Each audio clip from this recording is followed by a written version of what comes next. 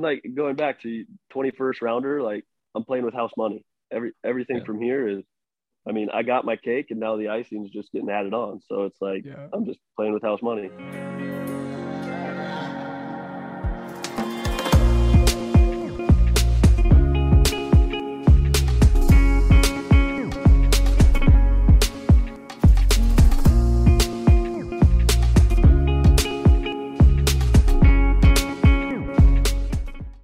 All right.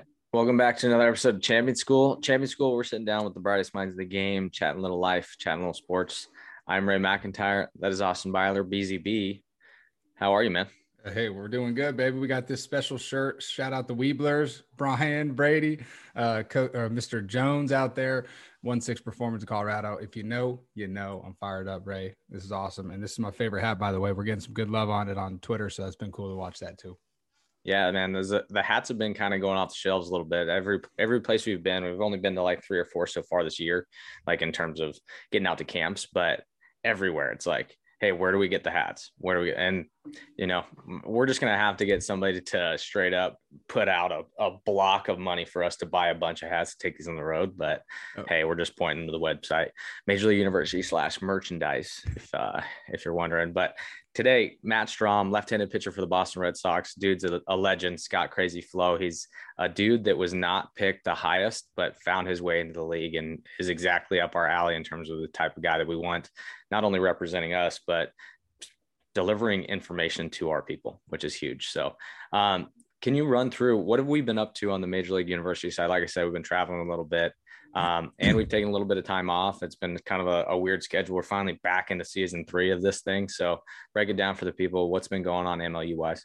Yeah, we've taken a little breather on the podcast here, headed into season 3. We're going to split it up into different sections now and seasons throughout the year and just give ourselves a little time and space. Jared Perkins has been doing a phenomenal job getting incredible guests on our show. I mean, it's one after another. It seems like he just continues to one up himself. So it's been really cool to see that happening. A lot of really good guests coming season 3. And then we just wrapped up 2 of our 3 kind of end of spring type camps.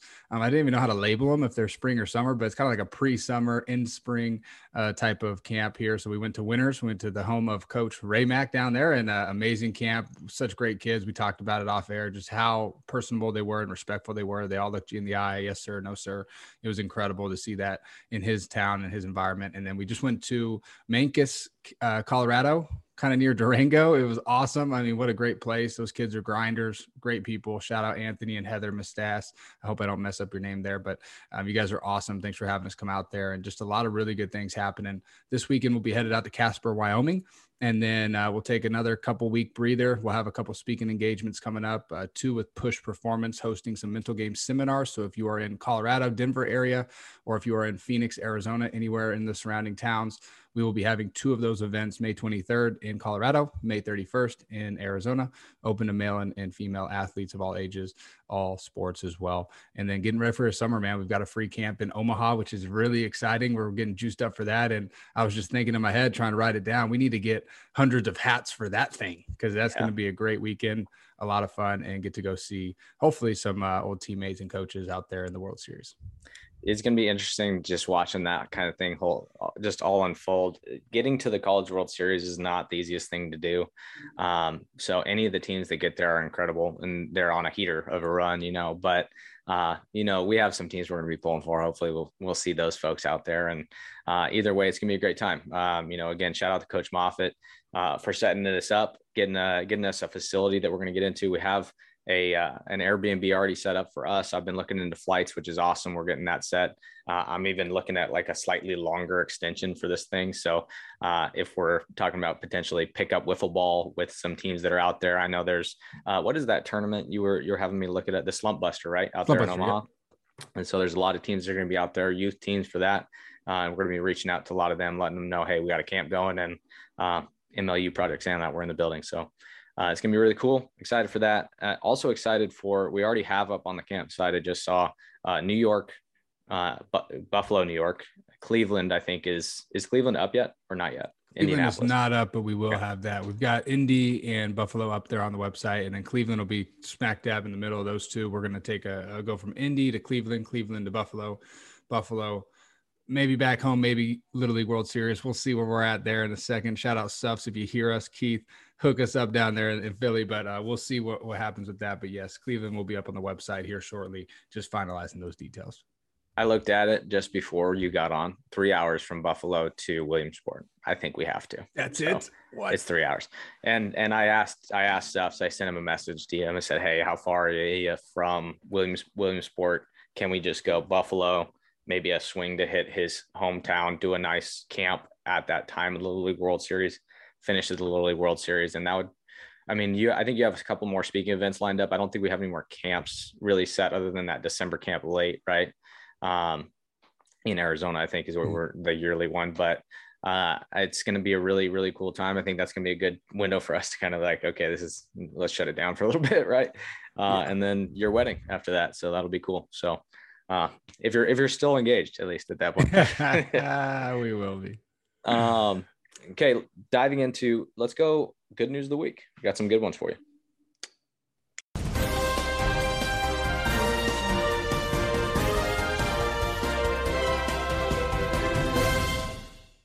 All right, good news of the week. I have two stories kind of along the same lines and just interesting. I don't know if they're both good news. It's just kind of strange stories here. But number one, a widow finds late husband's wedding ring under an apple tree 35 years after he lost it. So this woman, her husband died 22 years ago. He lost his wedding ring 35 years prior, was working in the garden one day. She's out there just kind of working on her own and comes across like a bent piece of metal in the garden on the ground, pulls it up, happens to be the ring that he lost way back then. And just how wild is that, right? Like, so cool, see something turn around. So that was the first one. And here's the second one. And I don't know. One-eyed cat. That's how it starts. One-eyed cat. Sorry. Okay. One-eyed cat shows up on an offshore oil rig after 5 years of being lost. So this cat, try this. This cat leaves this family's home, like is gone. Okay. The family reports it. Apparently, because they tracked this story around, this cat ended up going to a prison kind of near the home, stayed at the prison with like the prison guards and was like a prison cat for like 3 or 4 years. Somehow gets stuck in a container bin that was like 1.5 miles from the prison. Container bin gets shipped out offshore to the oil rig, pops out. The people in the oil rig take care of it for about 6 months. They life flight it off of the oil rig back to the mainland. And then the family gets called because the chip got scanned and it got returned. So One-Eyed Joe, they called him One-Eyed Joe, which was hilarious. What are your thoughts? My moral here is like, sometimes you might lose something, but there's always a chance it comes back around. So that's a great way to look at it, man. My first thought was Cyclops in the flesh, dude. I was like, what the heck is this? I think that's pretty cool there. At least they found their cat. But what a crazy story of that cat in this world travels. I mean, that is awesome. But hey, I guess moral of the story there is get your pet chipped. I never know when it's going to return. No doubt. Update those chips whenever possible. So. Those are the only two good news pieces of the week. I thought that just put a smile on your face. So those are great. Let's dive into Chew on This, presented by Grinds.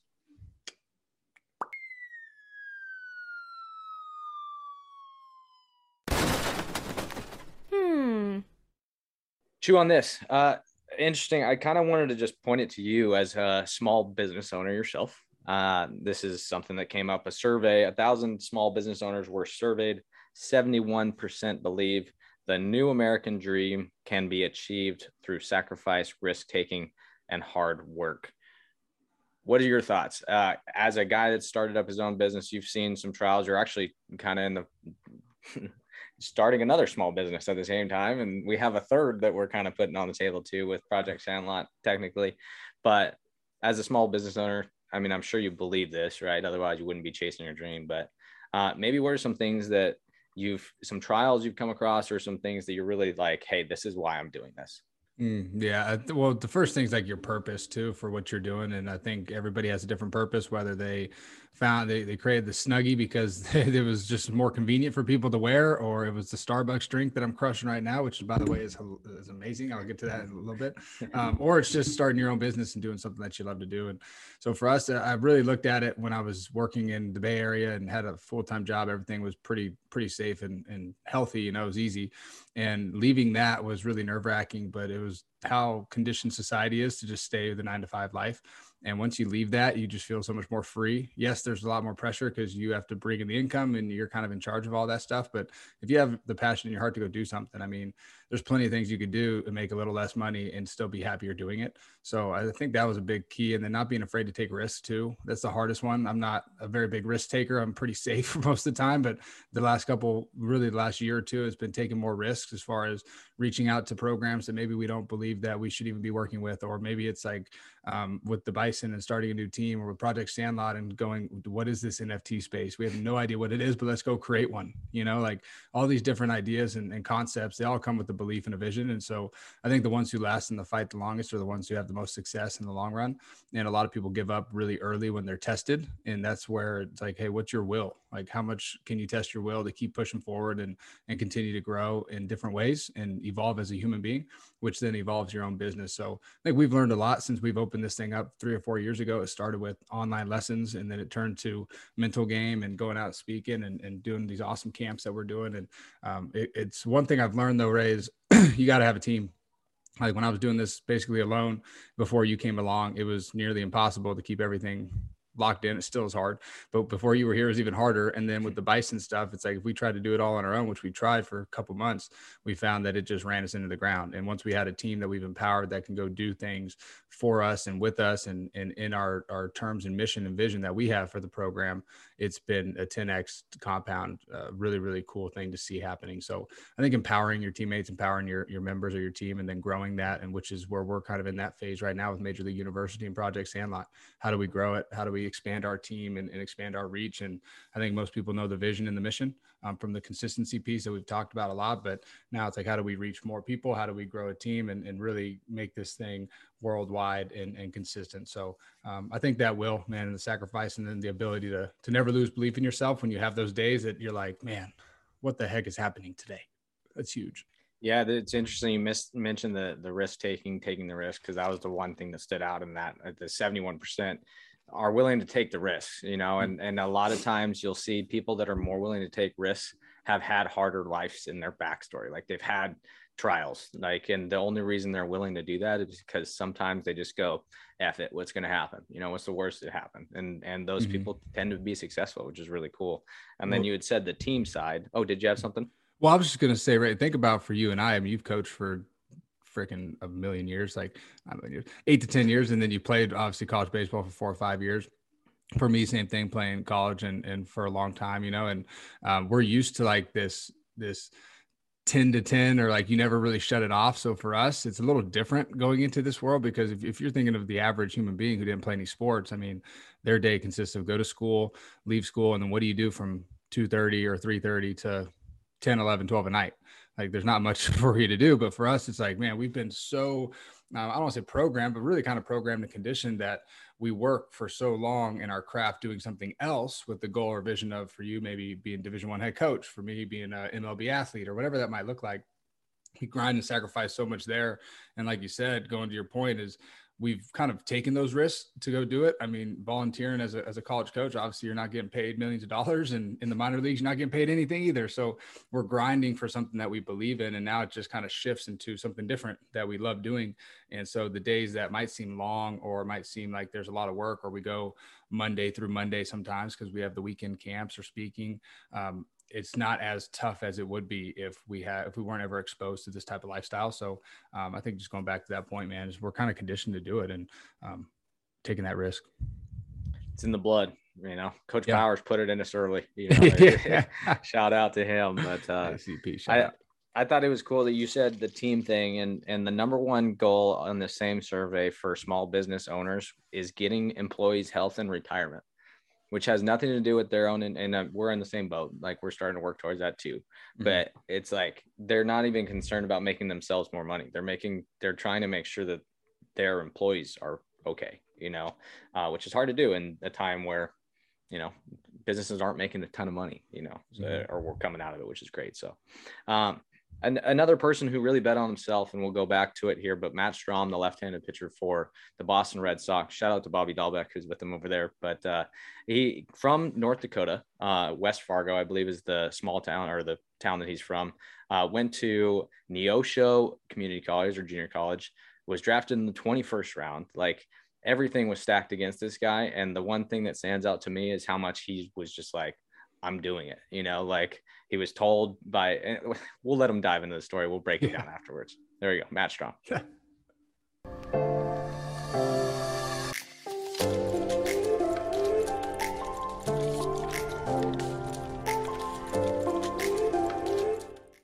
All right. Welcome back to another episode of Champion School. New guest today, Matt Strahm, left-handed pitcher for the Red Sox, who just threw last night. So we're in a special treat for even having him sit down with us. We'll dive into his story. He's got a lot of information on some card collecting, which I'm really interested in. So we're going to talk about that a little bit too. But, we lost him. Did we? Oh, no. We're back. Yeah, that's on me. It's these damn AirPods. When I hit it, it like leaves me out. It's all good. So adapt, improvise, and overcome. I did a podcast with O'Grady like a week ago. Same shit happened. I was like, yeah, that's all good. Well, hey, let's dive into your story. How did you get to where you're at today? How are you with the Red Sox right now? Tell the people kind of a little backstory on your baseball career. Yeah, so I mean, let's go to sophomore year of high school. I got cut from the basketball team and kind of shifted all my focus to baseball. And I would say as a junior, like, I stressed to my parents I wanted to go as far south as I could to play baseball. I grew up in North Dakota. So I just stressed to them I wanted to go as far south as I could to get as much playing weather and as good of playing weather as I possibly could get. And then coming out of high school, I had two offers. One was to an NAIA in Jamestown, North Dakota, which was about an hour and a half west. So that was 0 miles south. And then I had a junior college offer to Neosho County Community College, which is in Chinook, Kansas, about 2 hours south of Kansas City. And my dad and I visited the campus, and my mom had never seen it. And she helped pack up my car, and we drove 12 hours and moved into a dorm room.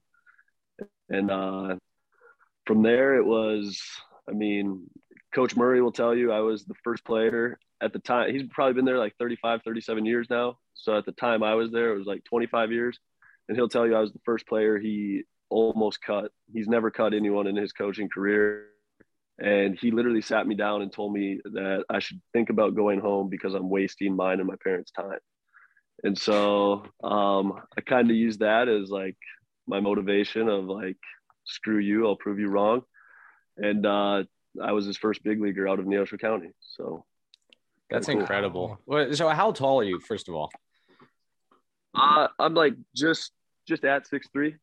Yeah, so it's just so interesting. Austin and I both played at Nevada, so like smaller mid-major school. But to see, and I'm from a small town, to see you come from North Dakota, nobody's going up to see dudes in North Dakota play. Like, that's just actually my so I would have went back to watch my brother play, and I had some scout come up to me and he's like, when you were 17 years old, I took my red marker and drew a line right through your name. Wow. That's and incredible. I was like, damn, all right, well. Hey, I mean, you used it as fuel. And so what did you do to go from that meeting with your coach, that sit down, hey, let's send you home, to, I mean, how did you turn it all around?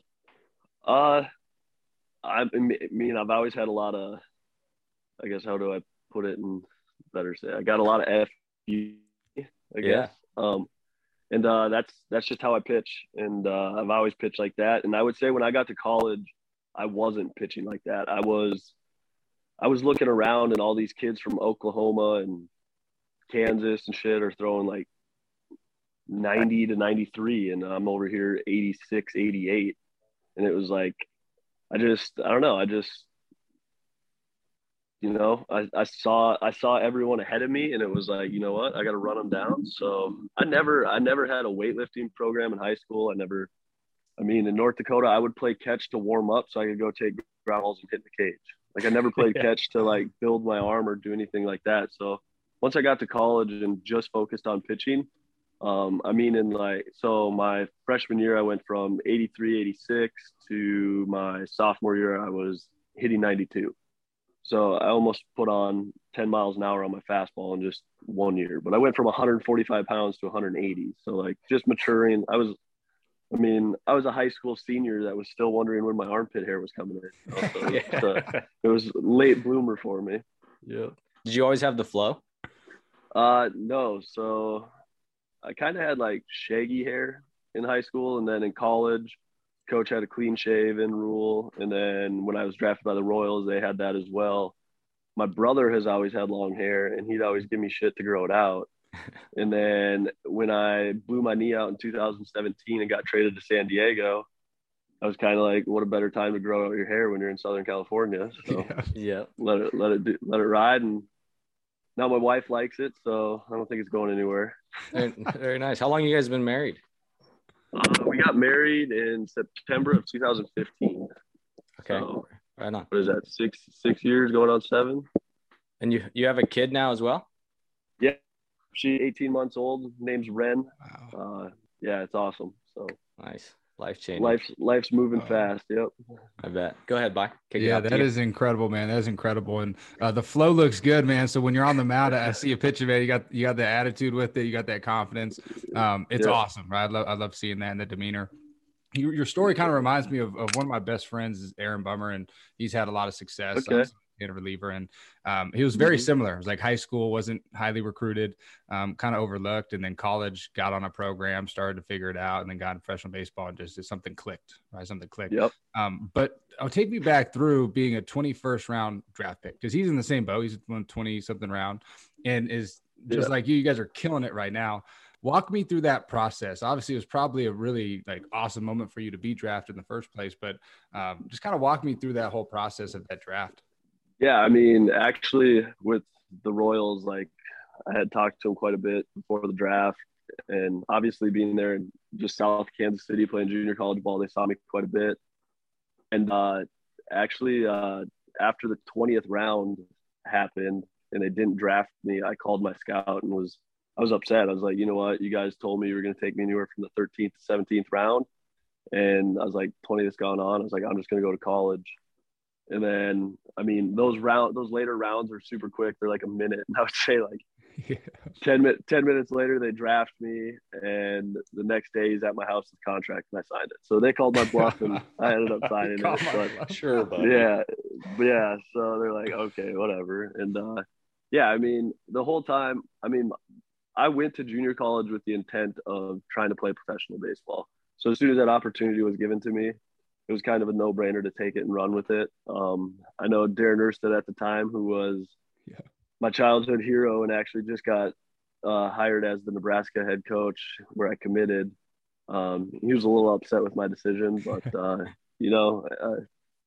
saw him 5 years later in the K, and water under the bridge now. yeah. I think you made the right choice. yeah, it worked out. Actually, I met him on Nebraska night in Kansas City. Can't remember if it was the end of 16 or the beginning of 17. But Gordon was like, yo, Strom, come with me. I'm going to go say hi to Erstad. And I was like, dude, he don't want to talk to me. Like, the last phone call we had, he was telling me I'm making the wrong decision. I was like, you don't want to talk to me. He's like, nah, dude, it's whatever. Go over there. Gordo introduces me, whatever. And Darren shakes my hand. He's like, yeah, you'd have been here a year earlier if you came to Nebraska. Touche. Thanks, Coach. Yeah, exactly. That is awesome, man. I love hearing people's stories and how they got there, because there really is a lot of struggle in the journey, and there's a lot of different ups and downs, and that's something that we love talking about with what we do. But one of the other things that I was just really curious on is kind of that demeanor on the mound and that confidence. So you've multiple times, right, cut from your basketball team, weren't highly recruited out of high school. Obviously, you had multiple people tell you that you're making the wrong decisions, right, and trying to exactly ways, and for right or for wrong. But how important is it as an athlete and just a human being in general to never lose that belief in yourself, that if you have that strong belief belief and you know that you can get there, that you can do anything in the world. Like, how important is that as an athlete? Yeah, I think especially as a pitcher, I think the word conviction is something I stress a lot to guys. It's like I I personally don't like shaking the catcher. I have full confidence in all four of my pitches, and I tell every catcher that catches me, you sit back there and pretend you're playing the show. I'm going to execute it. Like, that's just my belief in my pitches. And I mean, there are times where like I throw a pitch and it's like, okay, I'm going to bust him in here now. And then the catcher calls a slider away and it's like, no, I'll shake to that. But that's because I've already, before consulting with the catcher, I've already put conviction in a fastball in. So it's like, as soon as he puts down slider away, am I fully convicted in that? If I was towing the rubber, telling myself I wanted to throw a fastball in. So I think just the conviction, like if you go out there with 95 and are just trying to throw a strike, you are going to get patted around the field. But if you go out there with 93 and there's a lot of FU behind it, you're going to get good results. And I firmly believe in just the conviction behind all your pitches is what you need. I mean, there's been times where I've done like, I would want a fastball in and the catcher throws a slider. And I'm like, yeah, my slider's nasty. Okay, sure. And whack, 3-run homer. It's like, damn it, should have been a fastball in. Like the 100% conviction was the fastball in, and there was only 92% conviction with the slider away. So conviction is a big thing to me. And when in doubt, go with whatever you compete at 100% with. Like, that's just kind of been my philosophy and working. So I'm gonna keep doing it. Yeah, don't stop. Doing pretty good. Yeah. I love the FU mentality because like, hey, my stuff's better than you. And even if I have 85 or 95 or 105, if I believe that my 85 is better than your 105, I'm going to bust it past you either way. Right. So it's like the conviction that you talk about. So important.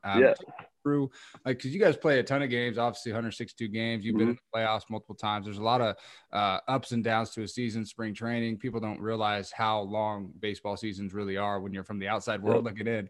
You're away from family, right? You're traveling on the road. You're in hotels all over the world and going to different places.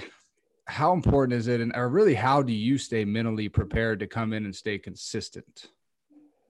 Yeah, I mean, I would say like my wife plays a big part in that. Like when I try very hard that when I take a shower at the field, my day's over. Like, there's like last night, I mean, I sat there and stared at my locker for 5 minutes because I was just pissed at a result. And it wasn't even the runs given. I was more pissed at the slider that I left middle that went for a base hit. It was like, I just sat there for 5 minutes, and I don't want to ever bring it home with me. I really try to separate it. Cause like you said, it is a long season. I mean, like today I'll be our bus leaves the hotel at 1 and I'm at that field until 11 o'clock. So 10-hour days kind of get long over the course of 162 games.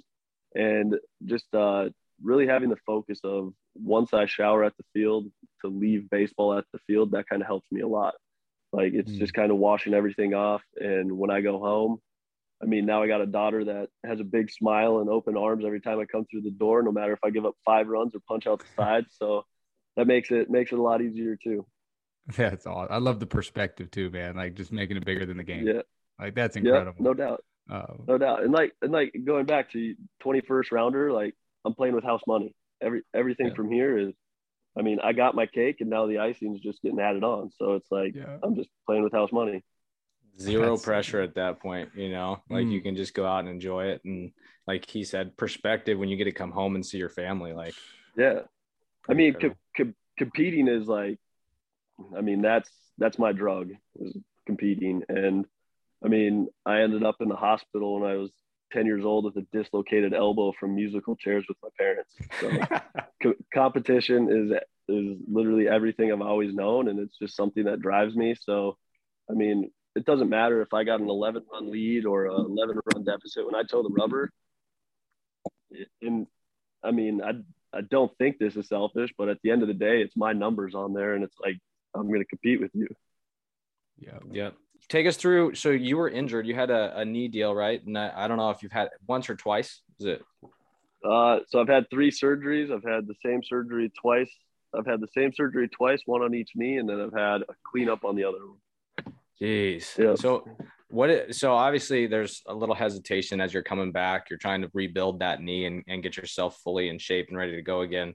What is that like for a guy? I mean, you had to have a rehab start and stuff like that. So what's that like going through that process to get back to where you're at right now? Yeah, I mean, the whole rehab process, I would say that's definitely the hardest part of my career so far because there is no competition in rehab. And it's the mental grind to get back to the competition of doing the same thing over and over and over again for weeks on end to get back to zero, essentially, just get back to your baseline. And, I mean, again, I'm big perspective guy. So it's like, you know, I'm in the big leagues, and, if I just do my work, I should get back to where I belong. And, I think just, I mean, now I feel healthy finally for the first time in like 2 years. So yeah, makes baseball a lot more fun than getting out of bed and wondering if I'm going to be able to walk down the stairs to the bullpen. yeah. Just makes it a lot more enjoyable going to the field every day. Yeah. How old are you?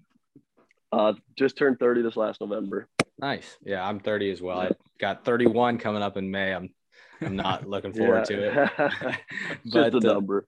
Yeah, right. Yeah. One more question. I'll kick it to Bai, but your card collecting, and this is something I watched a couple of episodes of your show, The Card Life, TV show on YouTube. Okay, yeah. Take us into what got you into card collecting. Is it your way? We talk about filling up your cup in other areas of life. Is this your way to fill that cup elsewhere? Yeah, I mean, so as a kid, I mean, I kind of did what every typical kid did. Like I would get the Topps team set or like the full sets with every player in the set, and then I'd sit there and organize them by team or whatever. Take out all the Minnesota Twins. I was a Twins fan growing up, and then I would take all the other cards and see if any of my buddies would trade me their Twins cards and whatever else. And I probably did that all the way until I was like 12 or 13. And then I think we all kind of got into the Pokemon stage there around like 11, 12. And I'd say once I got into high school, I kind of got away from it. And then when I was in pro ball, I really didn't want to be that guy collecting his teammates. And I regret that tremendously. I should have been doing that. But then in 2018, after the 2018 season, my brother was living with me. He got drafted by the Giants and then moved out to Arizona with my wife and I, and he was working out there.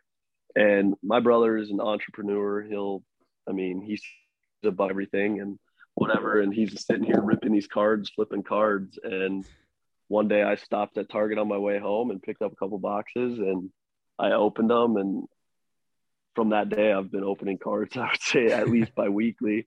But it just makes me feel like a kid again. It's fun. I know a lot of the guys in those card boxes, so it makes it even more fun.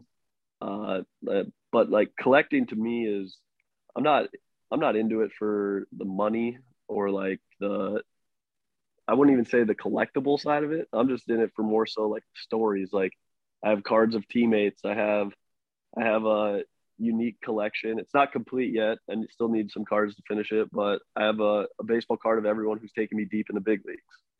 So cool. It's like cards to me tell stories, and that's kind of what I'm doing with it. I consider myself a pack rat. Like I enjoy opening the boxes, and whatever I get. I'm not one to like, oh, I need to buy the Bobby Witt red auto and go spend $70,000 on. Like I'm not. That's not me.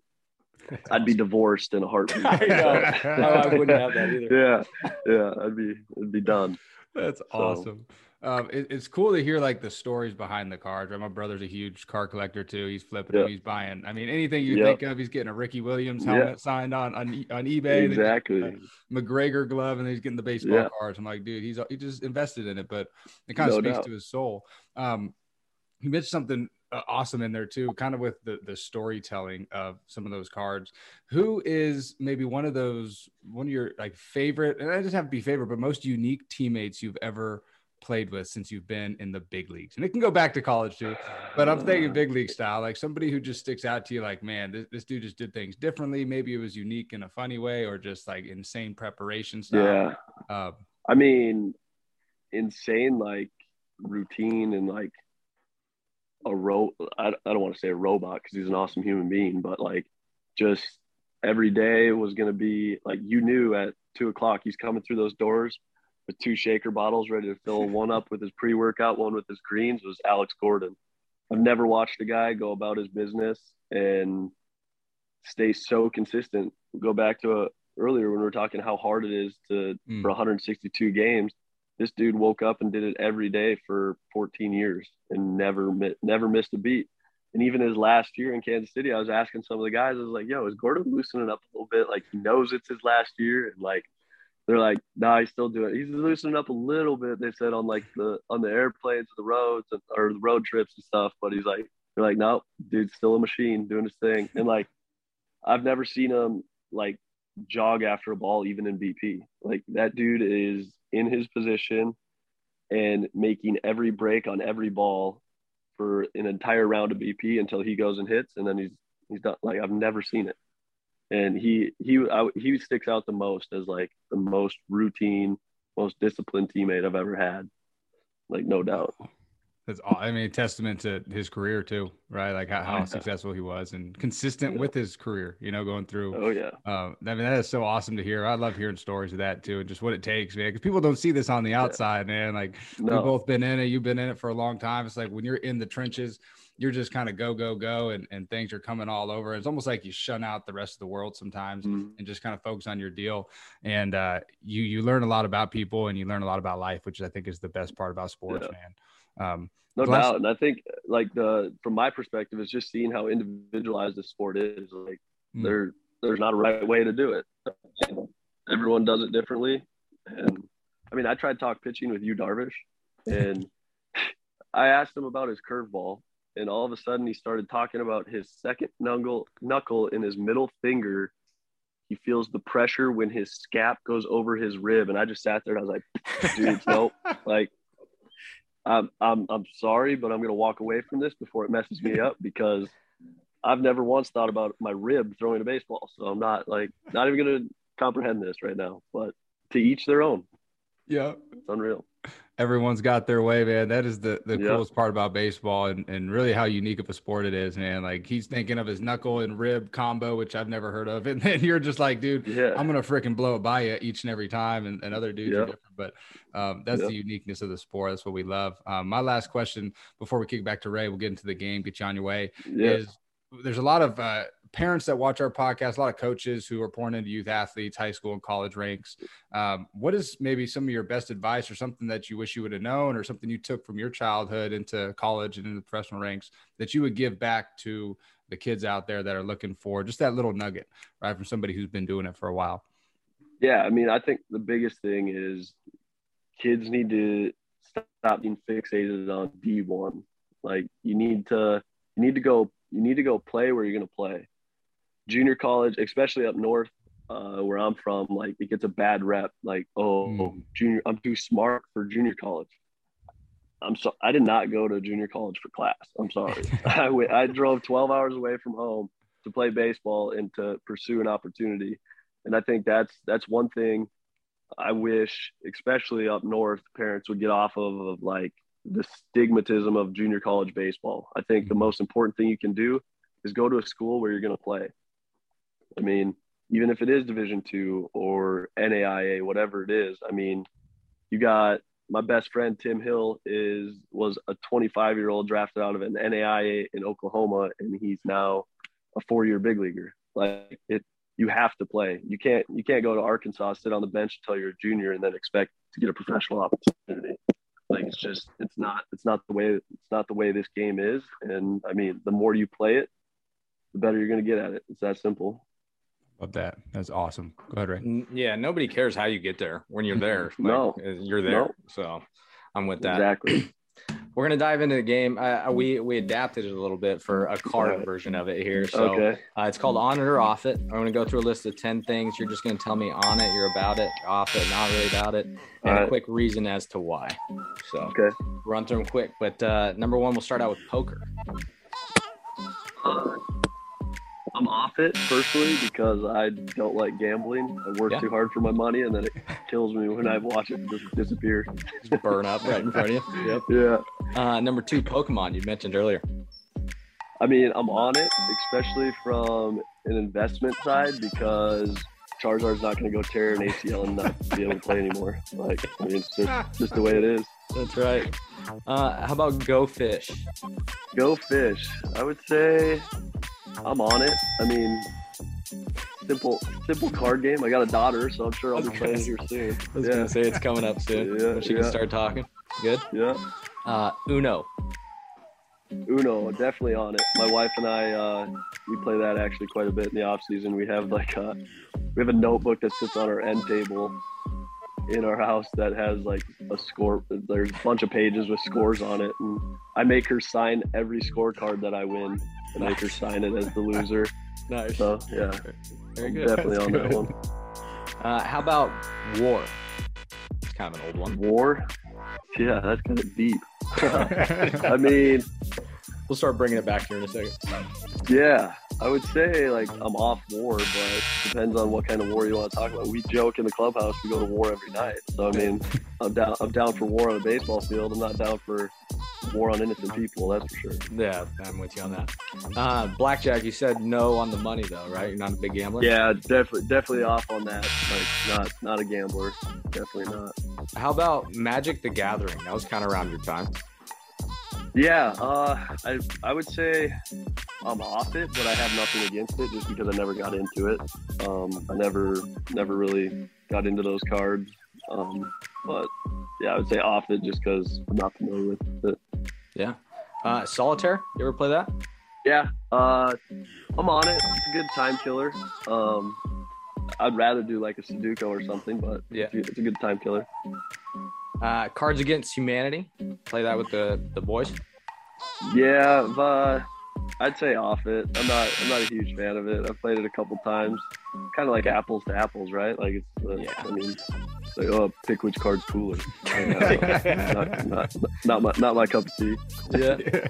Last one, kind of cards, NFTs. Have you gotten into the NFT scene?